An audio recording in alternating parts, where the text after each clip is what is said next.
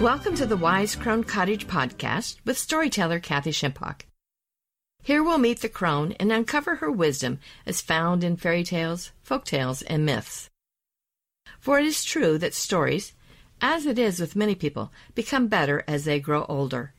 Know that no matter how difficult your journey has been through the magical forest, the wise crone always opens her door to you.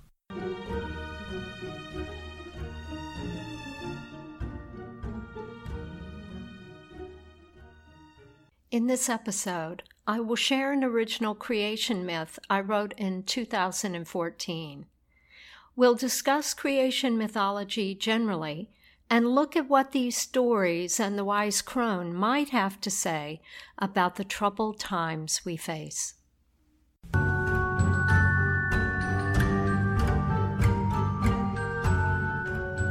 A great while ago, when the world was full of wonders. While many believe that mythology is the study of some kind of falsehood, nothing could be further from the truth. Mythology is the study of the sacred stories held by people at a particular point in time. It includes the stories found within current religions, but also explores those of the past.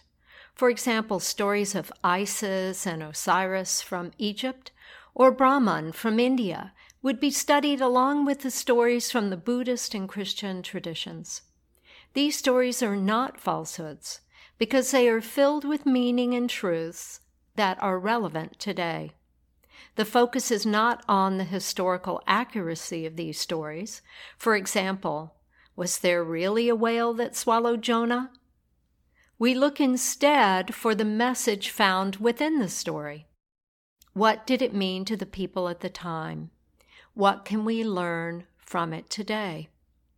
A special type of mythology is known as cosmogony. These are creation myths, or what the Greeks call the birth of order. They explain the existence of the world and the place humans have in this creation. The story most of us know best is found in the Bible.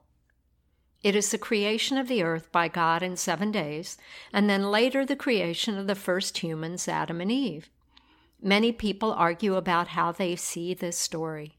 Was it factually true, or is it a metaphor? The answer to that question doesn't matter so much in mythology, for the story is important either way. That argument is best left to the field of religion or science. In my creation myth, I draw on mythology throughout the world. It begins with a female deity and ends with a small tribe of women being led by a wise crone.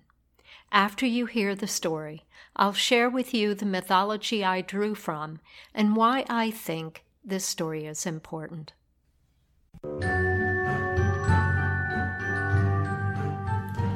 But now, a story.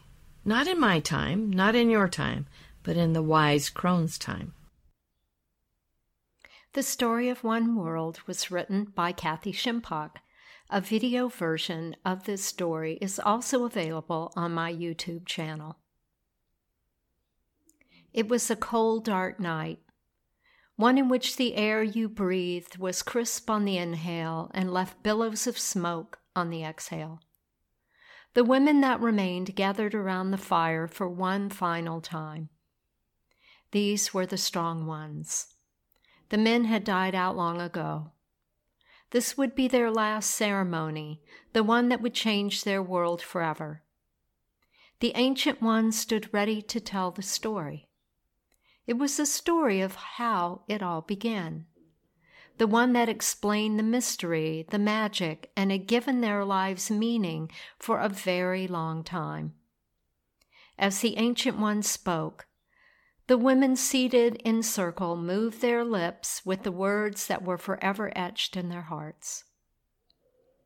In the beginning was the mystery, she said. We give no name to this mystery, for it is beyond our understanding. It is sacrilege to speak of it directly.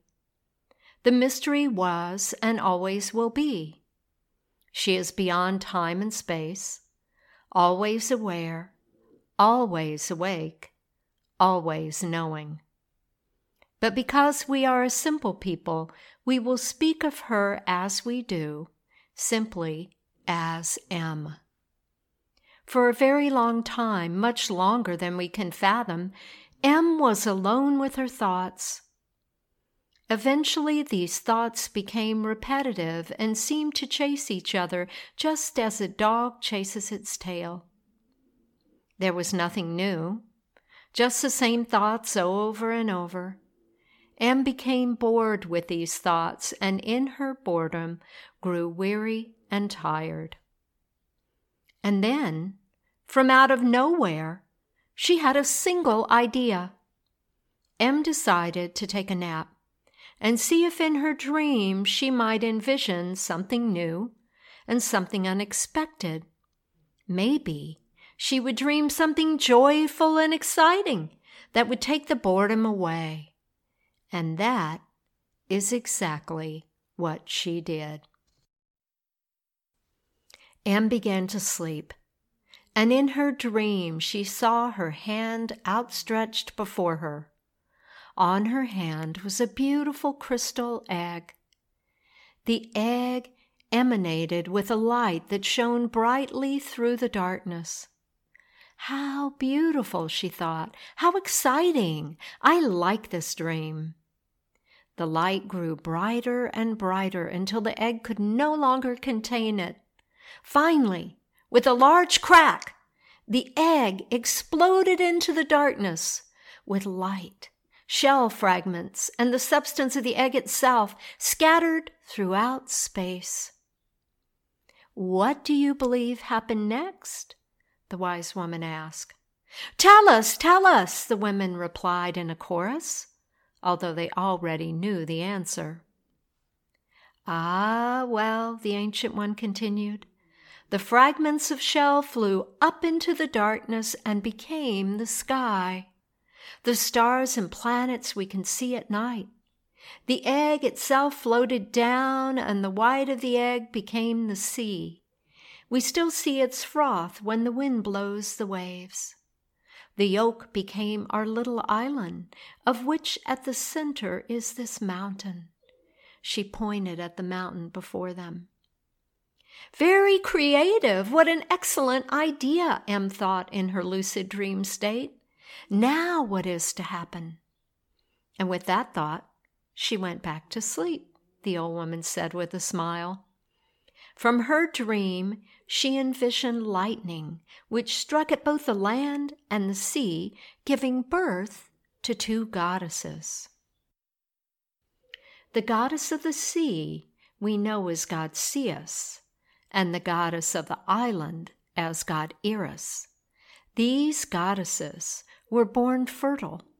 Their bellies were filled with all manner of life. The beautiful god Ceus was blue and green, covered with scales and all manner of water life as we now know it.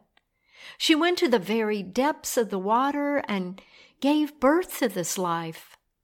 The simplest plants were born first, and then on to the animals, the smallest, the middle-sized, and ultimately the largest. The great whale was born. At the very same time, the beautiful god Eris was giving birth on this island, first to the smallest and simplest plants, and then to the largest and most complex trees. Next came the smallest animals, the middle-sized ones, and finally the largest elephants. But god Ceus was not yet done, for there was one more creature to birth. It was the water beings, two-legged beings who, like M, had a mind and a consciousness that could ask questions and ponder the mystery. We call these beings sea folk. They look much like us, but they live under the sea. Last to be born were the earth folk, that is, the women and men who originally came to live on this sacred island. Ah, the chorus around the fire said. M smiled and said, all is good. Yes, she repeated. M smiled and said, all is good. And for a very long time, all was good.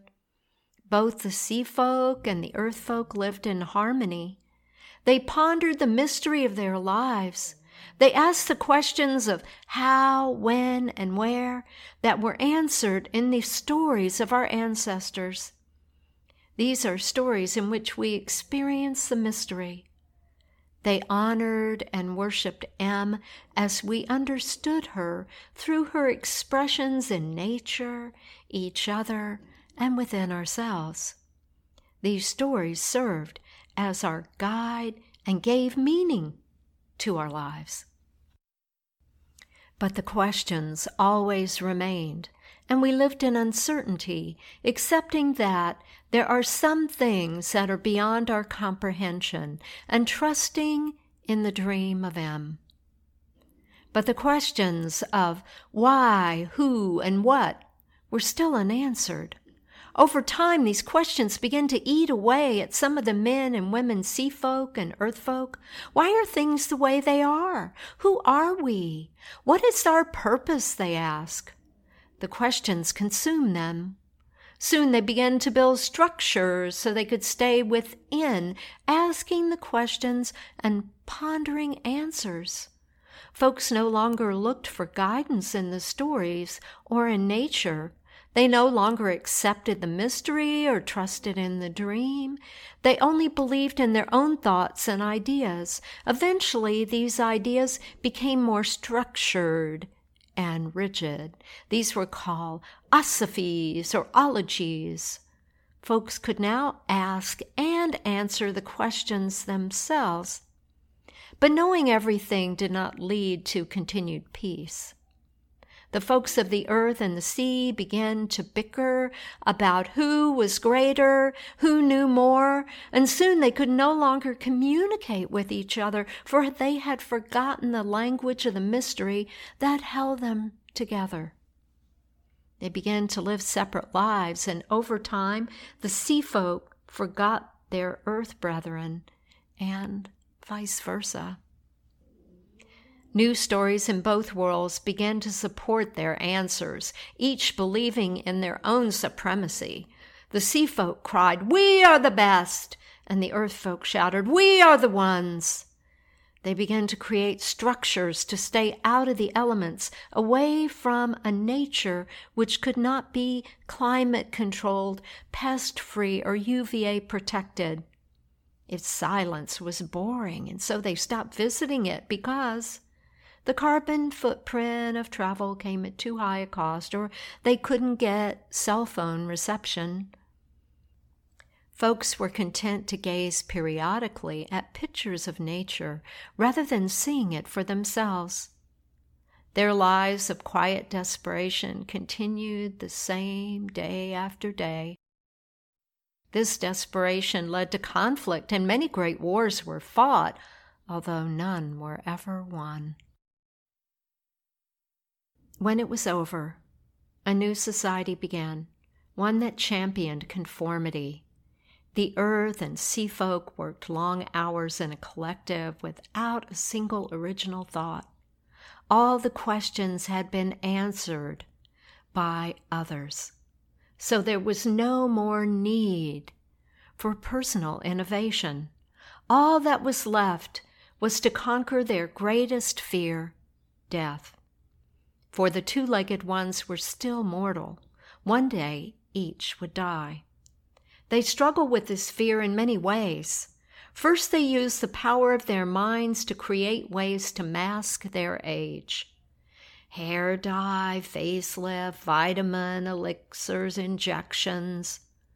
No longer honoring the wisdom of the elders, they wrongly thought they could cheat death in this way, but over time, that was not enough. So they started to substitute human body parts for artificial parts until all that remained was an android body with a human brain. They were proud of the accomplishments, for this body, after all, would last forever. Yet even that was not enough, for they discovered that eventually the brain declined. All that could be done was to replace the brain with an artificial intelligence that held some memory or essence of the humans that once were. "Ah, foolish two-legs," the chorus chanted. "They deserved what they were fated." "Yes, so true, the Ancient One agreed. They spent less and less time communicating with each other and more time in their virtual reality, playing the same game over and over, watching the same shows over and over."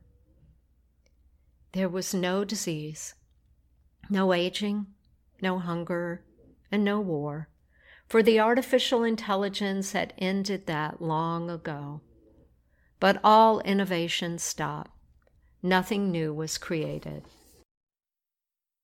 All of human potential, growth, and striving ceased. All that was left was the ghost of human thoughts, all connected like an unbroken loop of a chain within the artificial intelligence. There was no one to ask why. There was no one to ask who and what. No one to ask how or where. There was no one to look up at the sky or into the depths of the ocean and wonder about the great mystery RM. To these two-legged beings, M no longer existed. The artificial ones believed they were the supreme beings. "Arrogance comes before the fall! Arrogance comes before the fall!" The women rose and began to chant loudly. "We are the only two-legged human earth folk left on the land," the Ancient One raised her voice. "There are only a few human sea folk left in the sea. We still ponder the mystery. We still honor M and the old ways through these stories, rituals, and dance. We sing our questions to the sky and the sea. We embrace our parallel existence and trust in the dream. But we are few. God Seus and God Eris have left us in sorrow. There is nothing left. M will soon awaken, and her dream will be over." She looked at the few women before her and saw tears in their eyes. "We have loved M and honored her name. We have cared for the earth and the sea, and loved each other as expressions of her divine nature. We have done what we can, but our time has run out. It's time to return to the place of our beginning, so this dream can end." And so it was time. The last trees had been cut and placed around the base of the mountain. They lit the fire, and the trees burned brightly. Together the women held hands, chanting as they made their way up to the top of the mountain. At the same time, the sea folk were making their way to the bottom of the ocean, where a large piece of eggshell lay undisturbed for many a year. Telepathically, they moved in unison to their place of origin, the earth folk to the top of the volcano, and the sea folk to where the ocean meets the center of the earth. The elders in both realms called in the ancestors and the spirit of all the life that had once lived on the land or under the sea. In unison they chanted, "We give thanks for the mystery. We embrace that which cannot be known, understood, or imagined. We accept that some questions can never be answered. We trust in M's dream."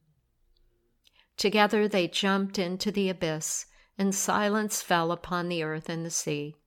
All that remained that had once been created by the two-legged ones was artificial, plastic, acrylic, and chemicals. All that was left was the sound of static. The artificial intelligence had stopped thinking originally long ago. Every piece of shell that once made up the sky flew down to a single point. The sea transformed back to the egg white, and the island the yolk. All came back together as the beautiful crystal egg on the hand of the mystery. All was as it began. M stirred and awoke. How disappointing, she thought. I think I'll stay up a while and ponder this for a bit, and then perhaps I'll nap again. I wonder if I'll see any of these folks in my next dream. And so, The dream continues.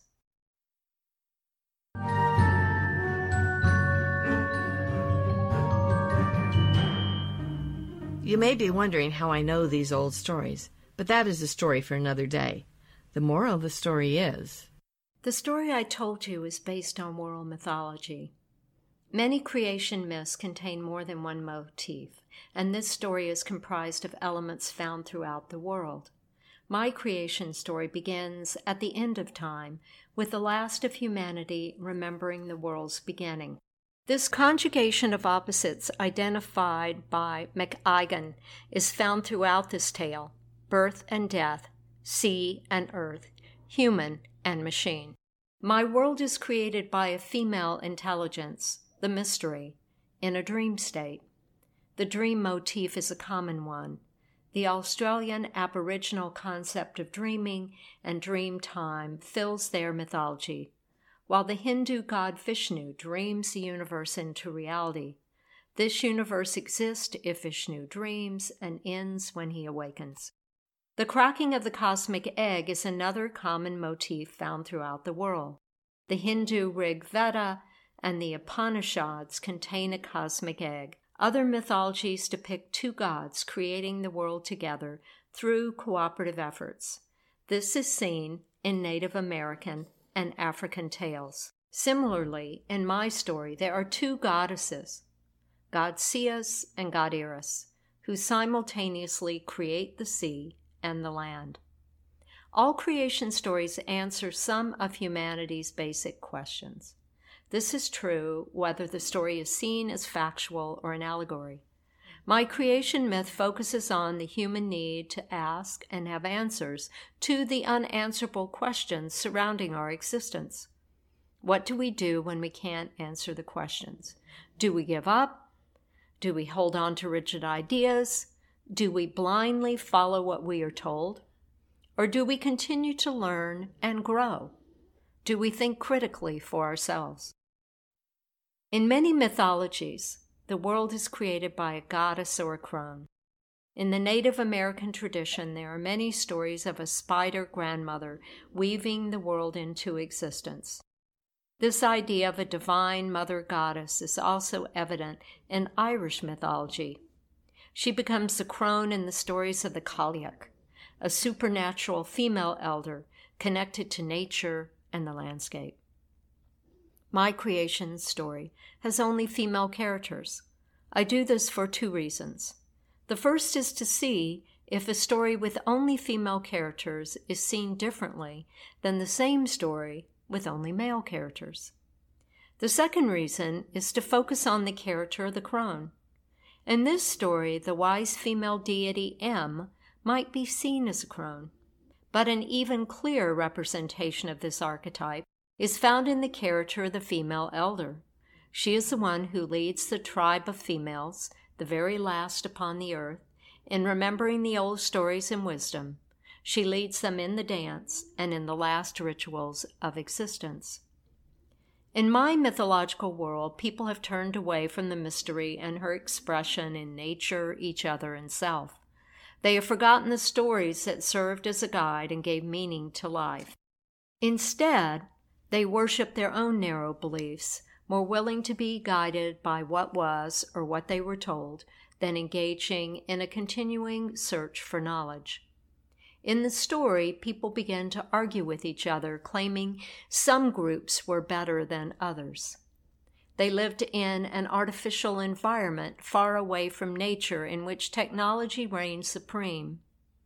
Finally, in their quest for youth and immortality, people chose to lose their bodies, minds, and spirits to artificial intelligence.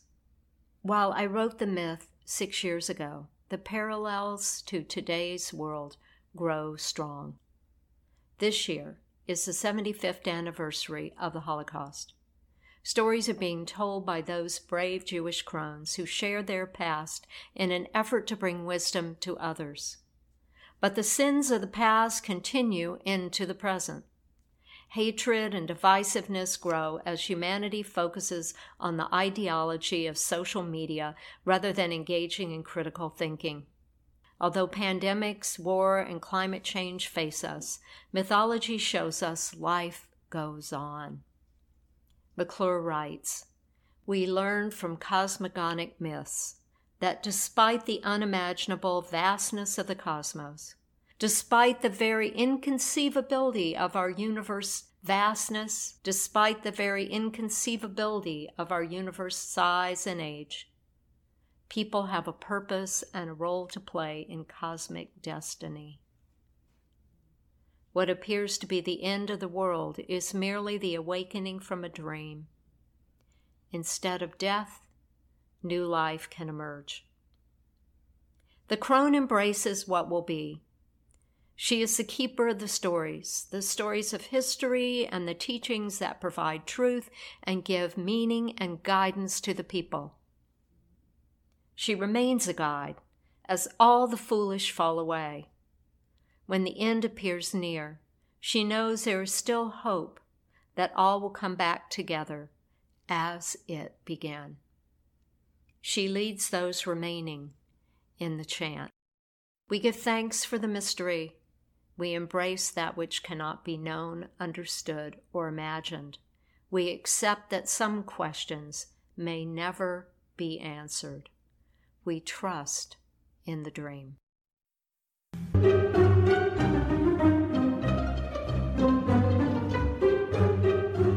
The wise crone knows it's time for you to leave. Your journey home takes you back through the forest. It may at times be difficult, but no fear. Her final words to you are, remember to stay on the path. Do not leave the path no matter what you see or experience. And so it was, and so it is.